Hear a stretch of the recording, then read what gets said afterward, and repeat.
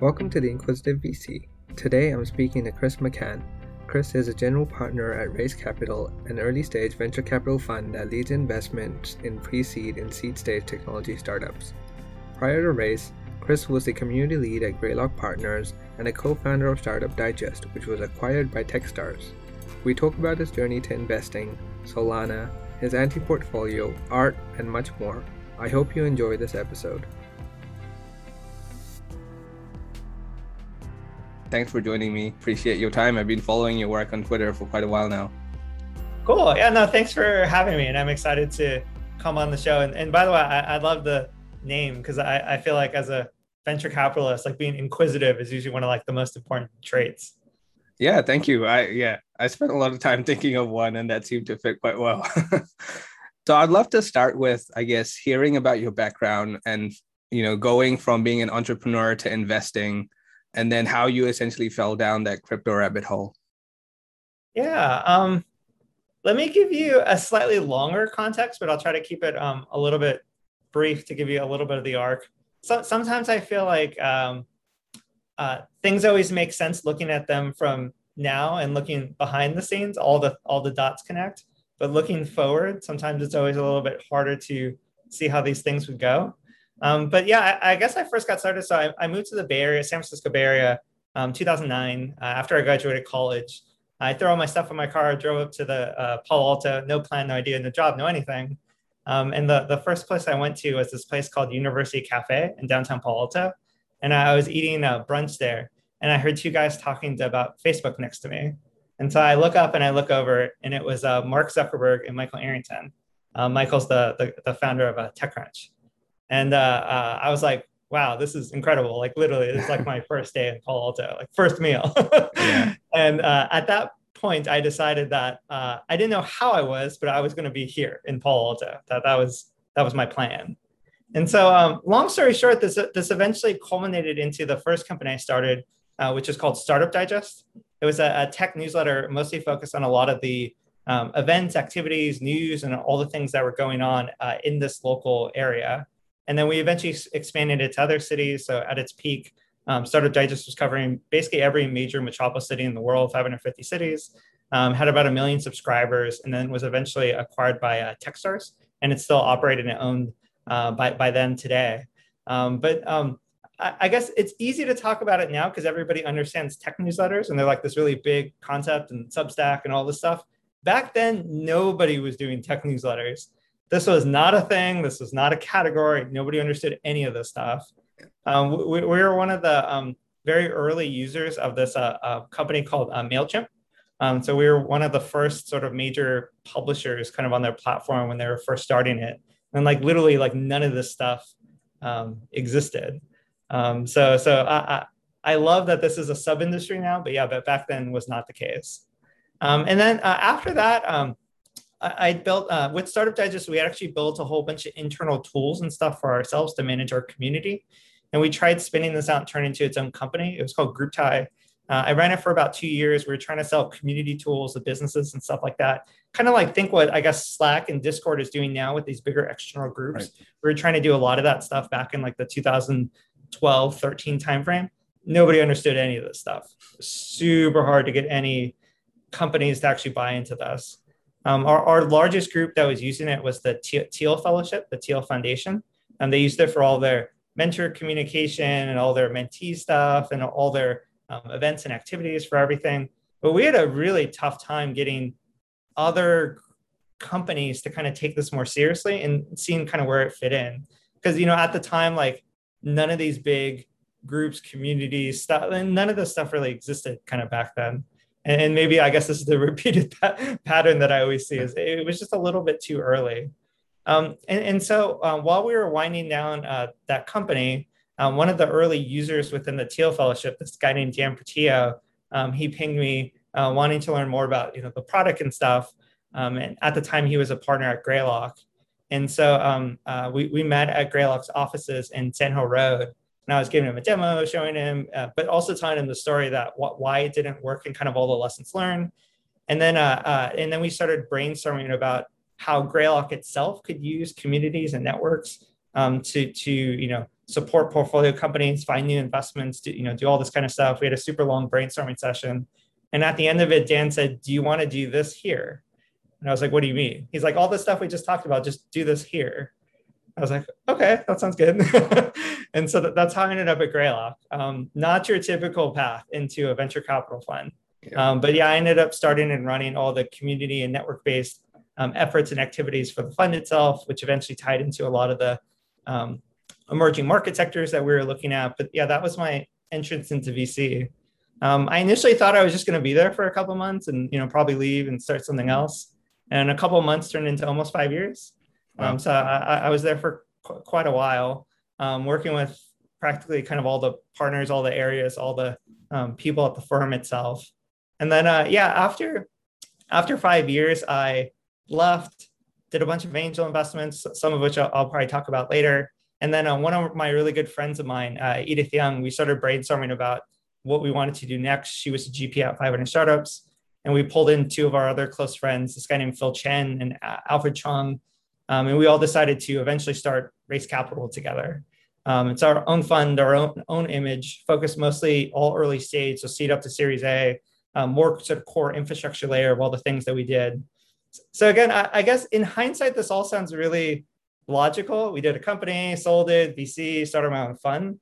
But in hindsight, honestly, I was making most of the stuff up half the time. Like a lot of this was uncharted territory that, I was just weaving and turning my way kind of through. That's really interesting. It's great to hear that you were, I guess, pioneering some of these areas before they really existed. And I guess that's why I'd love to hear about how you found crypto then. Yeah. So yeah, the extended but truncated version of this is, so back in the 2014-15 timeframe, Greylock made a handful of investments in this space, mostly Bitcoin companies, because at the time the crypto industry was really Bitcoin. There really was not anything else. So we Greylock invested in Coinbase, Zappo, Blockstream, a handful of other companies, mostly again all Bitcoin centric. And so through that experience, I actually got to meet a lot of the really early core developers of Bitcoin itself, a lot of the core contributors, a lot of the people in the ecosystem. And it was a fascinating, very different market subsector than any other thing we were looking at. I remember at Greylock at the time, we were looking at a bunch of things in AR, VR, autonomous vehicles, robotics, all kind of the new emerging areas. But the Bitcoin and crypto space as a whole had it was so different with such different considerations that had very different assumptions than everything we took for granted, mostly in the tech area. I was also, I guess, right place, right time. At that time, this was before I was married, before kids. I used to live in this big hacker house in Cupertino, and one of the people living there, he was not a founder, but he was like a really, really, really early core developer for Ethereum itself. And he kept telling me, like, you need to do the Ethereum ICO. You need to do the Ethereum ICO. But then when I asked him, like, can you tell me a little bit more about this Ethereum thing? The way he explained it, he's like, smart contracts, we're going to automate lawyers. And I was like, what do you mean you're going to automate lawyers? We're going to write all the rules and contract and code, and it's all going to be enforceable, whatever. It was such a confusing thing at the time. But I listened to him, not enough, but a little bit. And I'm participating a little bit on the Ethereum ICO side. And then I guess like through that experience and knowing a bunch of the kind of friends and people he knew, that was kind of like what led me down this path. And I guess right place, right time. When I left Greylock, this was right in the like 2017-ish timeframe, when a lot of the stuff was also picking up steam. So in 2017, I didn't make a ton of angel investments, but I made a few. In 2017, I was one of the earliest users and investors for this very tiny exchange called Binance, which is just starting. In early 2000, basically end of 2017, early 2018, I was one of the very first investors for Solana, back when Anatoly was first starting the project. I got to know him through a lot of the other previous work that I did. He was a super talented individual, a really just impressive person. And then for the fund itself, when we formed Race in 2019, we were one of the earliest investors for this other exchange that got started called FTX, which Sam Bankman, the founder there, also similarly super impressive. individual in person. And so, yeah, I guess going back to the inquisitive theme, some of this was just for self-learning, different area. I wanted to be exposed to this stuff. I wanted to use it and try it, not just talk about it. I feel like a lot of the times people love to talk about all these big, broad concepts of self-sovereignty and your own money and DeFi and all this sort of stuff, but very few people actually use this on a daily basis. Like I've always tried to be more on the usage side of it. And so like I've used a lot of these things. I've been LPs for a lot of these things. I've farmed a lot of these things. I've created NFTs. Like, I actually like to get into the weeds and, use a lot of this stuff. But yeah, that was, I guess, my journey of how I initially heard about it and then kind of how I got sucked down the rabbit hole, so to speak. Now that's really interesting. I'm glad you mentioned Solana. Like, it's been on an amazing run, I guess, over the past bit. I would love to hear, I guess, your hindsight view as well, but why you're so bullish on Solana and what really, I guess, drove you to making that initial investment. Yeah. So as I was mentioning, Anatoly, who's one of the kind of main technical co-founders of the project himself, he's a ridiculously impressive individual. And so when I met him, I basically told him, whatever you do, I don't really care what it is. I'm willing to back you with whatever. And then he eventually sent me on email what eventually would become part of the first version of the initial white paper for Solana itself. Keep in mind, back then, there was nothing built, no testnet, no code written, like literally this thing was a concept idea that there was nothing built at the time. But I guess what intrigued me so much about it is, I guess, contextually remember, so 2017, 18, this is about the time period when CryptoKitties was really taking off. Transaction fees started to kick up a lot. And there was this big question on if these networks are going to be highly used, the transaction fees would start to really be so high, they would really start to be a detriment to the ecosystem. And so how do you solve the scaling problem? And so a lot of people started coming up with sharding, these layer 2 solutions, sort of roll-ups. ZK Snarks was kind of in its early days. A lot of these concepts and theories were being talked about. And Anatoly, before Solana, he was an infrastructure engineer at Dropbox. And before that, he was an early core developer at Qualcomm, mostly working on very low-level protocol type stuff for CDMA chipsets, basically how we relay all the phone calls back and forth to each other. And I guess Anatoly's insight was when he looked at the scaling problem, he wanted to solve it in the method that he had used before, where he's like, the way you do this is you pin it through time. You don't try to create these super complex networks or whatever, but if you can create basically a clock that everybody can agree upon, we can use this to basically order transactions. There's a very similar concept in the centralized server world called Google TrueTime. It's a very sort of similar concept idea, but this is applying it to a decentralized, not a centralized network. And so the initial pitch was this: I want to use this time-based sync clock idea to bootstrap its own blockchain. His I guess context was he was not sure if this was going to work, but if it did work, this did have the potential to greatly lower the cost of transactions, greatly increase the amount of transactions that could be handled by the system itself, and really scale this for actual internet scale usage on both sides, for users and for developers. So it was one of those, if it worked technically, this could be a big thing with a ton of open questions outside of the basics of, could this be built? Could it work? Could it scale? Could this not be centralized? To the other more existential questions of, even if you could build this, would anybody actually even care? Would developers actually build upon this to do anything with it? Because there was a whole bunch of these layer 1 scaling solutions or layer 2 scaling solutions all being started, all being heavily funded. But there was always this question of, would anybody build upon this thing, these new things that you're doing? Because you could build the best system in the world, but if nobody uses it, it doesn't really matter. And so, yeah, I guess this is contextually where it came about, how I met Anatoly, and at least like the asymmetric bet that he was going for at the time. Got it. Yeah, that makes a lot of sense. And then recently I saw on Twitter Dylan from Sabre HQ mentioned you decided to lead their round a day after meeting them. Um, how do you form such conviction to lead a round in such a short time frame? Yeah. So again, I guess contextually now that I told you this part, like, I've been involved in the Solana ecosystem literally from the start, seeing this.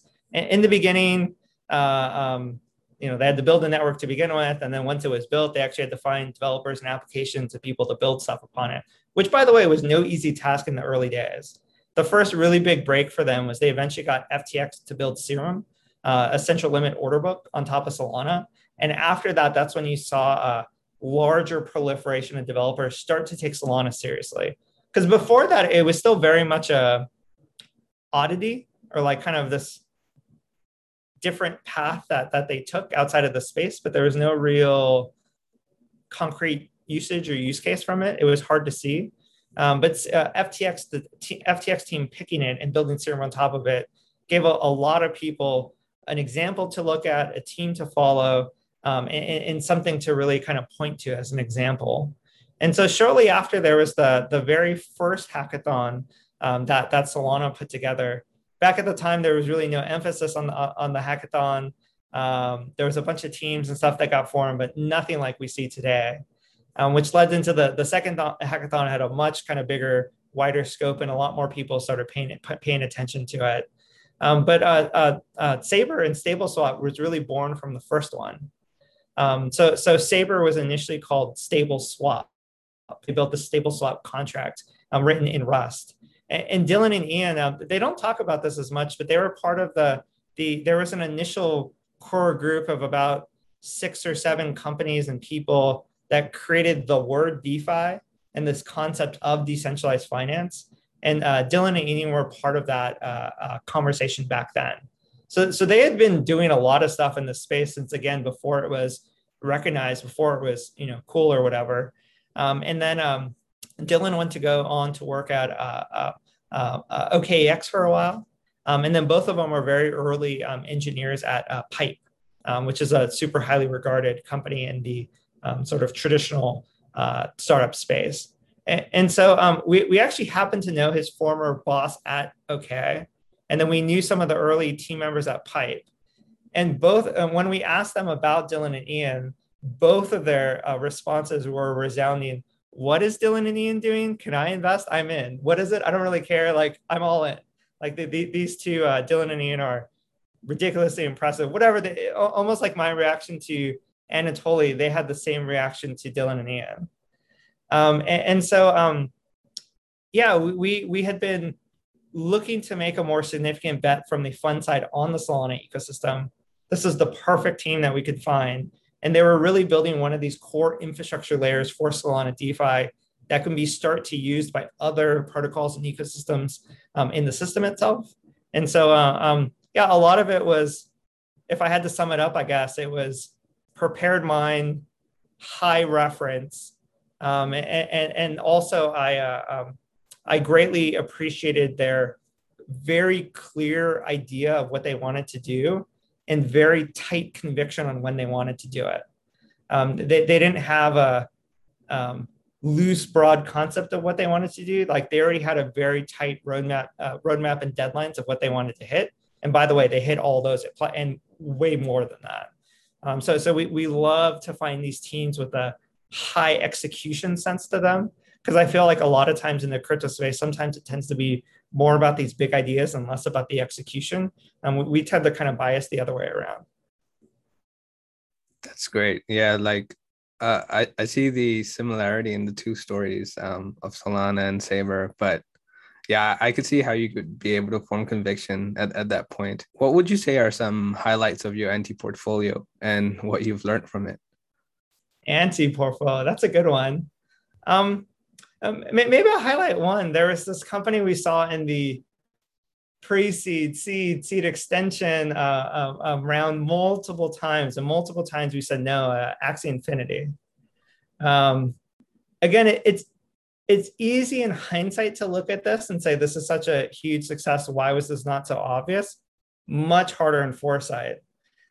I guess it was a little bit easier for us because, again, we don't tend to focus as much on the gaming side.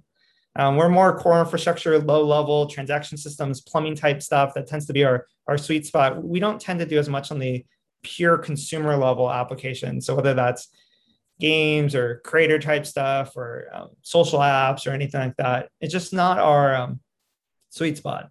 Not to say that these things won't work or be successful. Obviously they have, but it tends not to be our emphasis. But yeah, at the time, Axie Infinity, it was these cute little characters that you can battle, that you could have and that you can own, and the artwork and design was always really well done. But I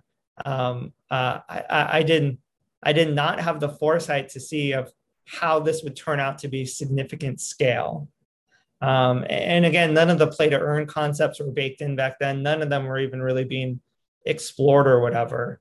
But I really should have been more inquisitive and learn about that space, despite my skepticism. And then my partner Edith, she used to be at 500 Startups, and one of her other 500 Startups counterparts, this guy named Bin Tran, he did invest in their seed round when they were first starting, and it's been a huge multiple fund returner for him. So again, I think in the venture space, you can't win them all. There's certain sectors you do, certain sectors you don't do. And then I guess like specific investment partners, they also do. The other thing which I try to emphasize too is you should find and source and pick companies that you're actually like genuinely interested and into, and you're going to use in some way. So even though it's part of the anti-portfolio, it's really like, I just wouldn't have been like the right type of person for that at the time. Like, it was just not my, I don't know, it was just not my thing. Where you really want to find an investor who, ideally you want to find an investor who genuinely likes what you're doing, not just because they think they can get a return from it, but like they actually are like into the product, into how it works. Again, they don't need to be the number one user of it, but like they should actually use the product in some form or fashion. Yep, no, I hear you. That's a great one actually, especially with the run it's been on. What's a secret obsession of yours that not many people know about? I'm not sure how many people not know about it, but yeah, I guess so outside of the venture world, I also have and family and stuff. I have a pretty big hobby. I've been doing photography for a really long time, since before the Bitcoin Genesis block. It's always been more just like a kind of hobby, passion thing to kill time, if you will. But I tend to get pretty hardcore about it, I guess. And then in 2016, I was the National Geographic Photographer of the Year, wow, which is kind of a crazy thing to win. And so after I won that, I started to do a lot more of these galleries, exhibitions, showings, commission type stuff. So I've done a lot of stuff in, I guess, the more traditional art world too. And so when all this crypto NFT stuff came about, I had always been trying to find a way of how to use more of this artistic creative side to try some of these things. And kind of like what I was saying before is I actually like to use this stuff, not just talk about this. And so one of the things I tried is I wanted to go to the full end-to-end process of actually taking a photograph and actually creating, minting an NFT through the whole thing. Again, not just in theory, but to actually do it myself. And then in the Ethereum space, I've been I guess, early launch partner for a handful of these new NFT marketplaces. And then I guess most recently is, I guess, my love for Solana. I've been trying to see how I can do this in the Solana space. And so I have again, it's more of like an art thing, but more of like an art project, generative art side that I'm going to do called Playground within the Solana space. Again, this is more for fun, for experiment, for playing. Like it's not as serious for me. Like I guess it's my own artistic outlet for a lot of this stuff. But I don't know how many people know this, but I guess it's out there now. That's really cool. I'll be looking forward to that one. What's the latest publicly announced investment you've made, and why did you make it? The latest publicly announced investment. There's a whole bunch of them that have not been announced that I probably can't talk about. The latest one that I guess one of the things to context, so Race Capital Venture Fund, we're not like a pure crypto fund. So we definitely make investments in the space, but we do a lot of other general things too, anything on the infrastructure layer. And so our most recent investment we publicly talked about was we were a very, very small part of the most recent round that Databricks just raised. Databricks is a super well-known company in the data infrastructure space. My partner, Alfred, he was one of their early seed investors. So similar to me in Solana, he has his own story with Jan Stoica there and how he got involved with Databricks when it was originally Spark. And so we did a small participation in that one. That's probably the most recent one we announced. Cool. Okay, thank you. No, that's a really interesting one. It's good to hear that you're actually quite more across general tech as well, not just crypto. Yeah, I definitely think crypto is one of those specific subspaces that like you really have to get into and know about and kind of be part of the ecosystem. But at the same time, I also think a lot of crypto people would benefit a lot from knowing kind of what's going on more in the general tech world. So we tend to straddle this much more than a lot of other firms out there. Yeah, no, fair enough. I feel like it's getting quite hard to stay across crypto at this point as well with all the things happening. Yeah. Maybe one other comment to that is, back in the 2014-15 timeframe, crypto used to be such an easier space because it was just Bitcoin. Even 2017-18, it was a much more manageable space. Now, it's such a wide ranging, like crypto isn't like a singular thing anymore. There's all the way from layer one protocol transaction systems up to, DeFi financial related concepts, to NFT artistic related things, to creator economy, to social, to on and on and on. Like it's actually it's a much more horizontal sector than I think most people give it credit for. And so there's definitely certain people and firms and stuff that tend to focus on other like certain subspaces versus the other. And so, crypto isn't like this singular concept either. It's like this actually multifaceted space. And it'd be almost impossible to try to keep up with every single thing going on. Like it's impossible at this point. Yeah, no, I agree. Like I've been working full time in crypto and I'm always feel behind. Yeah. But yeah, that's all the questions I had, Chris. Once again, thanks so much for coming on. Really loved talking to you. Cool. Yeah, thanks for having me. And if any founders are out there building anything in the crypto ecosystem or specifically Solana ecosystem, I'm just Chris at raise.capital. So feel free to reach out anytime.